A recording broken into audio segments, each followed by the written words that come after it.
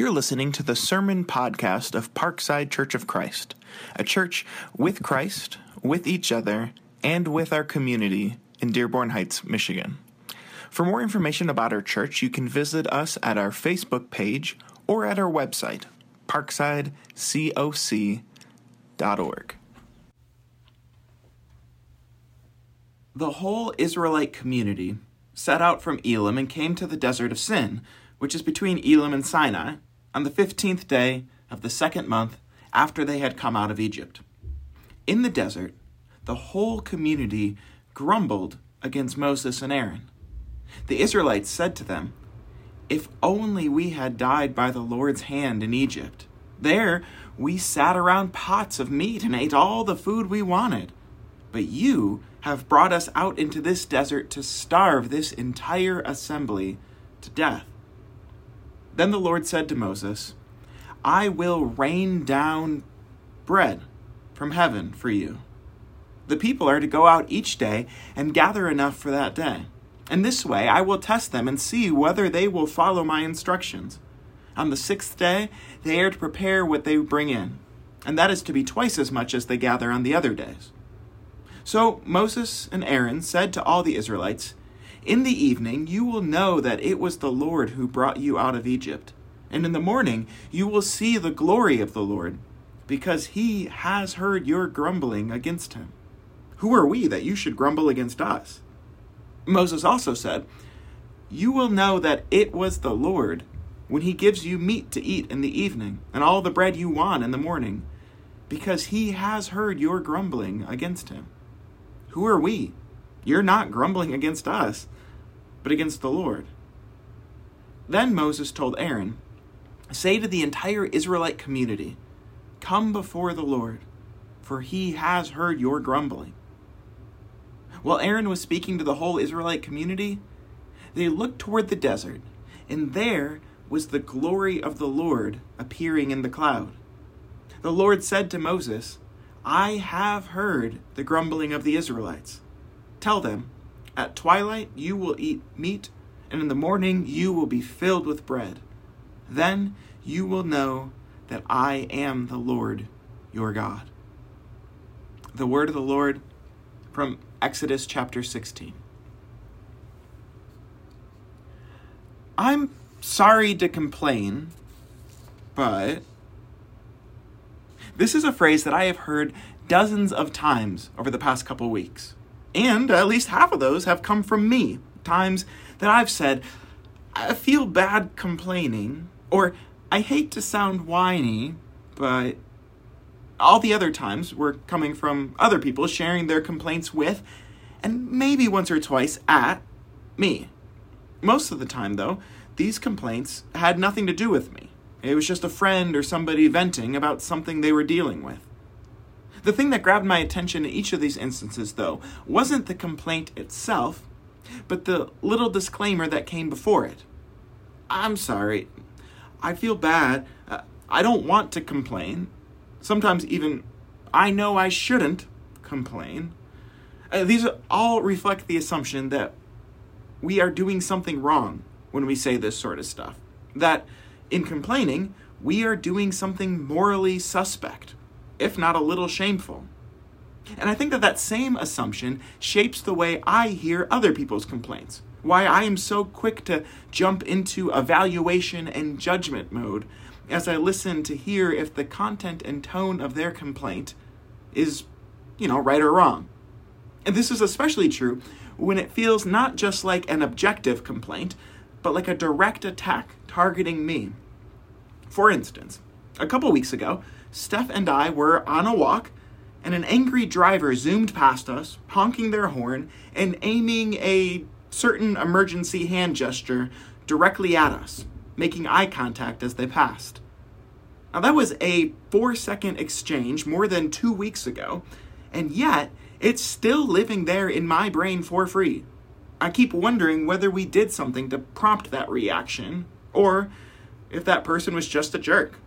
In other words, I'm still trying to evaluate their complaint, both its content and its delivery. This is what I do when people complain, and probably even more so when I find myself complaining. All of this has come to my attention recently thanks to this book that I've been reading called Nonviolent Communication. In his book, psychologist Marshall Rosenberg makes a case for listening with empathy rather than evaluation. He does a pretty good job of illustrating the fact that as we listen to other people, especially in contexts of conflict or complaint, we tend to listen in order to judge, to assess whether they're right or wrong. Instead, he suggests that we work to listen in order to empathize, to understand their feelings and the needs from which those feelings arise. So, instead of asking, "Is this driver right to be so angry at me?" he suggests asking, "What is this driver feeling? And what need of theirs is producing that feeling?" Of course, I have no way of answering those questions without talking to this driver, and they didn't stick around for a reflection discussion. But even posing the question can change the way I imagine this stranger. And it can help me better articulate my reaction and response. It allows me to say, I am feeling disoriented right now because my need for being welcome and safe among strangers is being threatened by this angry driver.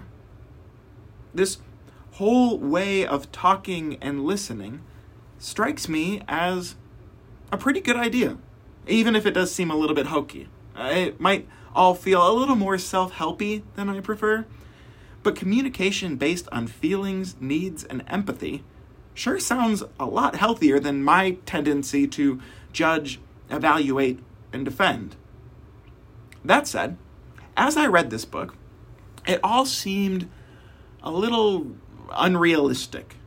I have a hard time picturing myself saying to somebody, "I am feeling sad because my need for inclusion wasn't met when you sent out invitations for your birthday party."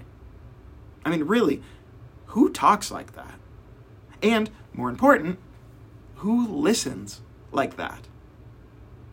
These are the questions that were bouncing around in my head this past week as I spent more time with the passage I just read from Exodus 16, a story all about feelings and needs and complaints. The Hebrew people had just recently escaped Egypt and found themselves in the wilderness, quickly running low on food. This painful situation produced a pointed, if not misguided, complaint. "If only we had died in Egypt," they grumble to and at Moses. I'm sorry to complain, but this whole starving in the desert situation stinks. Their complaint, though, isn't really the thing that caught my attention this week. What really caught my eye was God's response throughout this whole story. 4 different times in just 6 verses, we find some version of the following statement: "God has heard your grumbling." This phrase, "God has heard," shows up a bunch of times in the book of Exodus before this scene, actually. Only in all of those earlier instances, the sentence is, "God has heard their cry," or "God has heard their groaning." This is all in the context of slavery in Egypt. God's people cry out in distress, and God hears their cry. The whole big story of the Exodus, the parting of the sea and all of that, is the result of God hearing that cry. The people cry out, God hears, and God responds to that cry as if it's a prayer. Here in this scene, this complaint in the wilderness, the word cry is replaced with grumbling. But God's response is still remarkably similar. God hears their grumbling, and God responds to it. They see the glory of the Lord in verse 7. They eat their fill of meat and bread in verse 8. They come to know, in verse 12, that the Lord is their God. In other words, God responds to their grumbling with both provision and intimacy. God hears their complaint as if it were a prayer. Or, to put it into the terms that I was using earlier, rather than evaluating their complaint, both for content and tone, judging whether they were right or not in what they said and how they said it, God instead listens with empathy, hearing their grumbling in terms of feelings and needs. When they shout, "You have brought us into this desert to starve us to death," God seems to hear them saying, "We are feeling afraid because our need for food isn't being met. We are feeling disoriented because our need for home isn't being met. We are feeling lonely because of our need for nearness, both with each other and with God."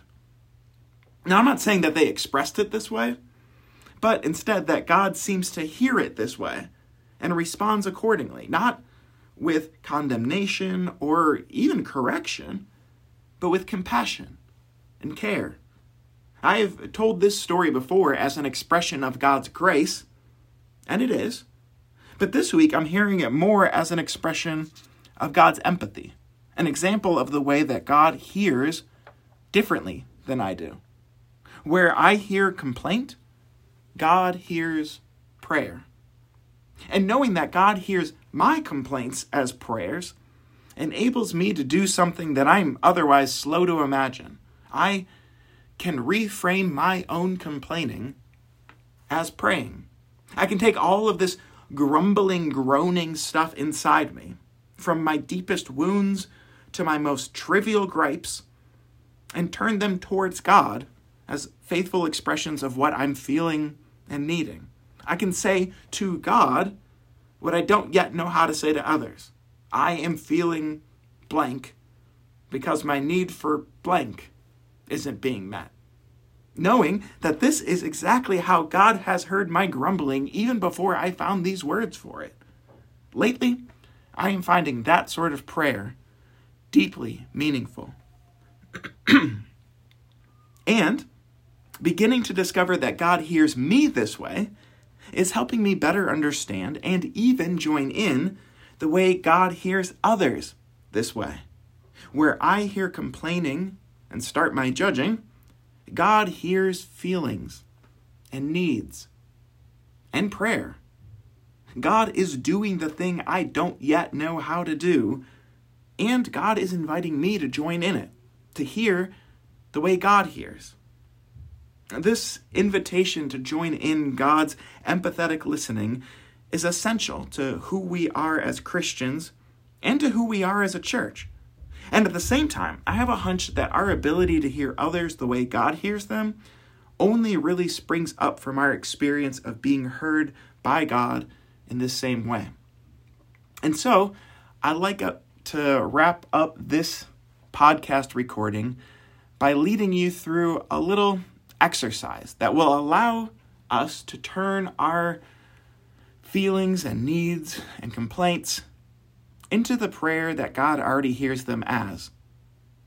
So, there are 4 steps to this that I will walk through slowly to give you a chance to think in the space that you're in right now as you're walking or driving or doing the dishes or whatever. And let me encourage you to pause now, take a couple deep breaths, get ready to do a little bit of internal reflection and honest expression, allowing yourself to name what's going on inside you and to turn it into prayer. First, here's what I'd like you to think about. How might you answer this question? What is something that you have found yourself prone to complain about lately? Whether you've put that complaint into words or, just try to keep it buried deep down inside. Just keep it to yourself. And again, notice the way that even in that trying to keep it to yourself thing, we evaluate our own tendency, judging whether it's right or wrong to put this complaint into words. That is just how we naturally hear ourselves. And that's not the way God hears us. And so, trusting that God hears us differently than we hear ourselves and each other, let me encourage you to honestly name a thing that you found yourself likely to complain about lately. You can take a second here to think about that thing. What is a complaint that you have found yourself drawn to over the past few weeks? Now, with that in mind, I'd like you to try to name the feeling underneath that complaint. Now, this is not as easy as you might think, at least not for some of us. My tendency is to say, I feel that, or I feel like, rather than actually naming a real feeling. So, I feel like they aren't listening to me, or I feel that this isn't fair, neither of which are feelings, instead of saying, I feel sad, or I feel anxious, or I feel disappointed. And so let me encourage you to move past I feel like and I feel that statements to just I feel blank. Name a single, often, usually, one-word emotion. In light of the thing that draws you into groaning, grumbling, complaining, what is the feeling underneath that expression? How might you finish that 3-word sentence? I feel blank. If you need to pause this and think about it, go ahead. But with that word in mind, I'd like you to now name the need from which that feeling arises. So your sentence might go like this. I am feeling blank, whatever you said earlier, I'm feeling that because of my need for blank. Now, this can be even more challenging, by the way, than naming a feeling. As new as I am to naming my feelings, it's even harder for me to put into word my needs. Because, naming needs feels needy. It's not something I am trained to do. And yet, let me encourage you to do your best, even when it feels like a half-done rough draft. Try your best to name the need from which that feeling arises. I am feeling this because of my need for this. Again, even if it feels tentative, that's okay. Feel free to pause this again if you need to, as you try to name the need from which that feeling arises.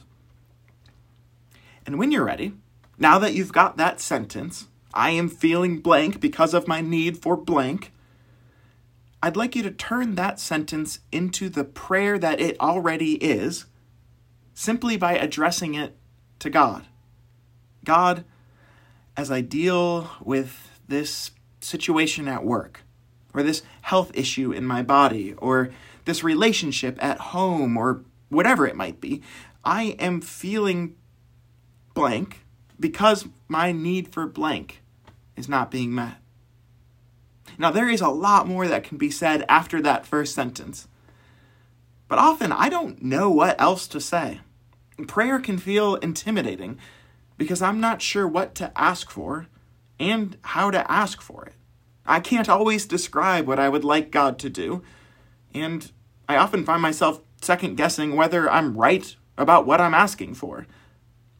But I think I can name how I'm feeling, and even the need that feeling is connected to. And in turning that towards the God that already hears it as a prayer, I am learning to trust in God's empathetic compassion and care, in a nearness and a provision that extends way beyond what I know how to ask for. And so in this final moment here, let me encourage you to turn that sentence towards God. Address that feeling and that need to God as prayer. And if it helps to pause in silence, knowing that God has heard you, or if new words, more sentences start flowing, let me encourage you not to hurry past this opportunity for honest expression, the heart of prayer that God is inviting us into as God hears this new expression of the prayer that God has heard long before we knew how to say it.